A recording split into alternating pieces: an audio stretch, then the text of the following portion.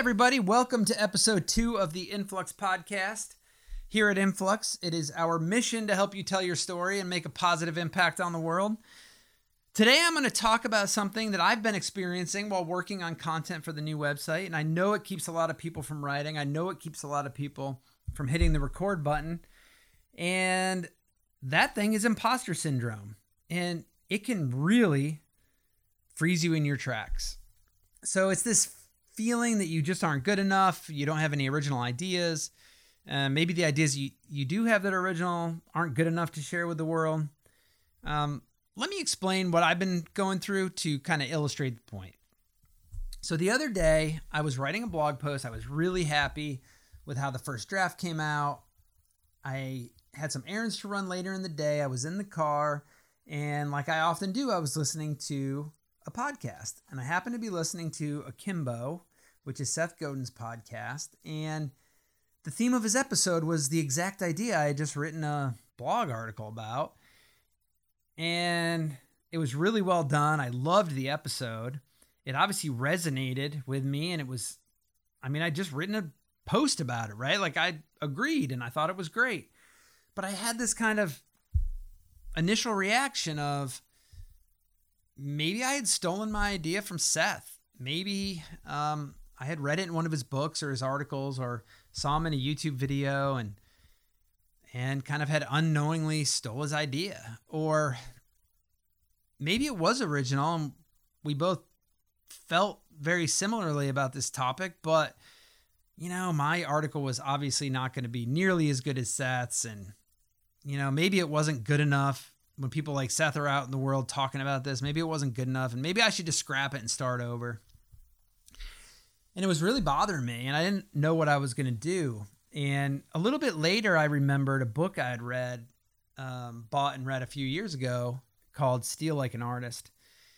And Austin Kleon wrote this book, and I remembered I had a few copies of it on the shelf, and I went and found one, and I skimmed through it, and I'm so glad I did.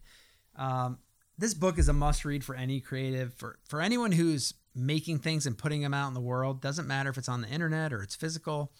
If you are creating things and want to share it with a community or clients or family or friends or whoever, it is such a great book. It kind of gives you that creative spark, and it gives you a sort of permission to go out there and, just make things that you love. So I highly recommend it. And in the spirit of the book, I'm going to steal a few ideas from it right now that I think will help you out. So the first thing to talk about is that there is no such thing as an original idea. All of your ideas, all the good ideas, all the bad ideas, have all been influenced by every person that has ever come into your life since the day you were born.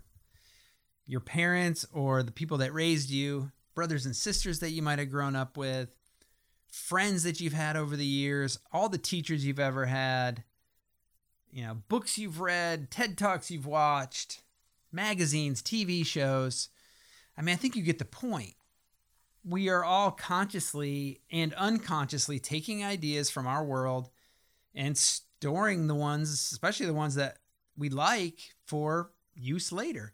And we can't help but include these stolen ideas, quote unquote stolen ideas, and use them in our work. And sometimes we remember exactly where we got an idea, and sometimes we don't. We think it was totally original, and we ripped it off from someone else. Or it's a mix-up of a whole bunch of ideas from different people. And I think the main point is, not only is this natural, but it should really be encouraged. It's the way we learn. It's like part of our biology. We've been learning by copying since we were born. Eventually, with enough practice, you add to it, you make it your own.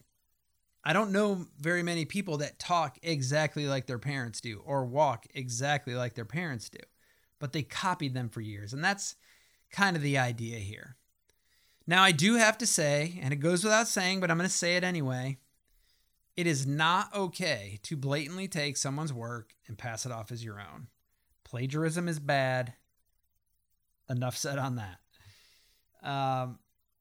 Another great point from Austin's book is that the more people that you steal your ideas from, the less likely you are to unintentionally copy or plagiarize them. You'll naturally take the ideas from each of your mentors or teachers or authors and mix them all together and put your unique spin and worldview on it and make it something that is uniquely you. So with that in mind, I'm going to give you some of my favorite people that I steal from, and I think you should steal from right now. So number one on the list is Seth Godin.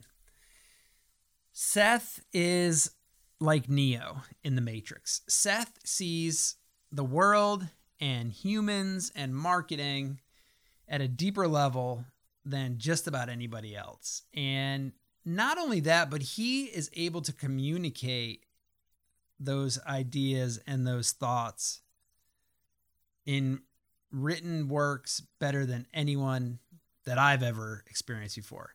Definitely check out Seth if you don't know Seth. Secondly, Gary Vaynerchuk. So Gary is someone that I've been following for years, and a few years ago, he was a little over the top for me. Good content, but a little too hustle. I hustle more than you. In the last couple years, his content has gotten so good. His message has gotten so refined. He's worth checking out. So if you checked out Gary a few years ago and he turned you off a little bit, give him another chance. I think you'll be happy that you did. So another person I'd like to mention is Perry Marshall. Lesser known than Seth or Gary, but I love Perry's style or his approach to sales and marketing because his engineering background and his mathematical mind really gives him a different perspective when he thinks about marketing problems. So if you could take these three people and mash them into one person, you'd probably have the perfect marketer, which is exactly why I steal from them. But I also steal from Tim Ferriss, Donald Miller, Ryan Holiday, Kyle Cease, Robert Cialdini, dozens of others. And I guess I should mention Austin again, right? Because I stole some of Austin's ideas for this particular episode.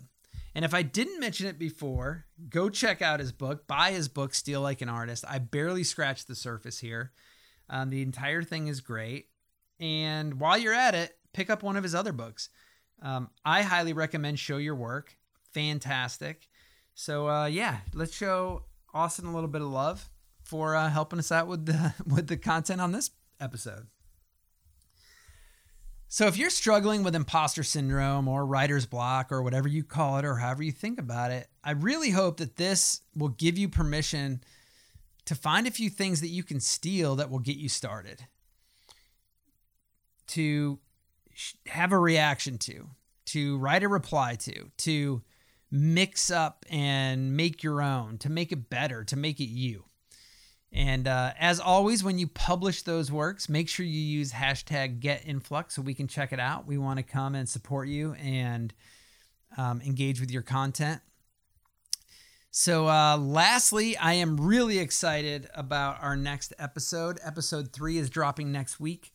I had a chance to sit down with my good friend Michael Verlotti and talk about how he manages to create tons of content, even though he has a super demanding day job, travels all the time, and has some really ambitious side projects that he does with some friends. I think you're going to really take something away from that. So see you next week.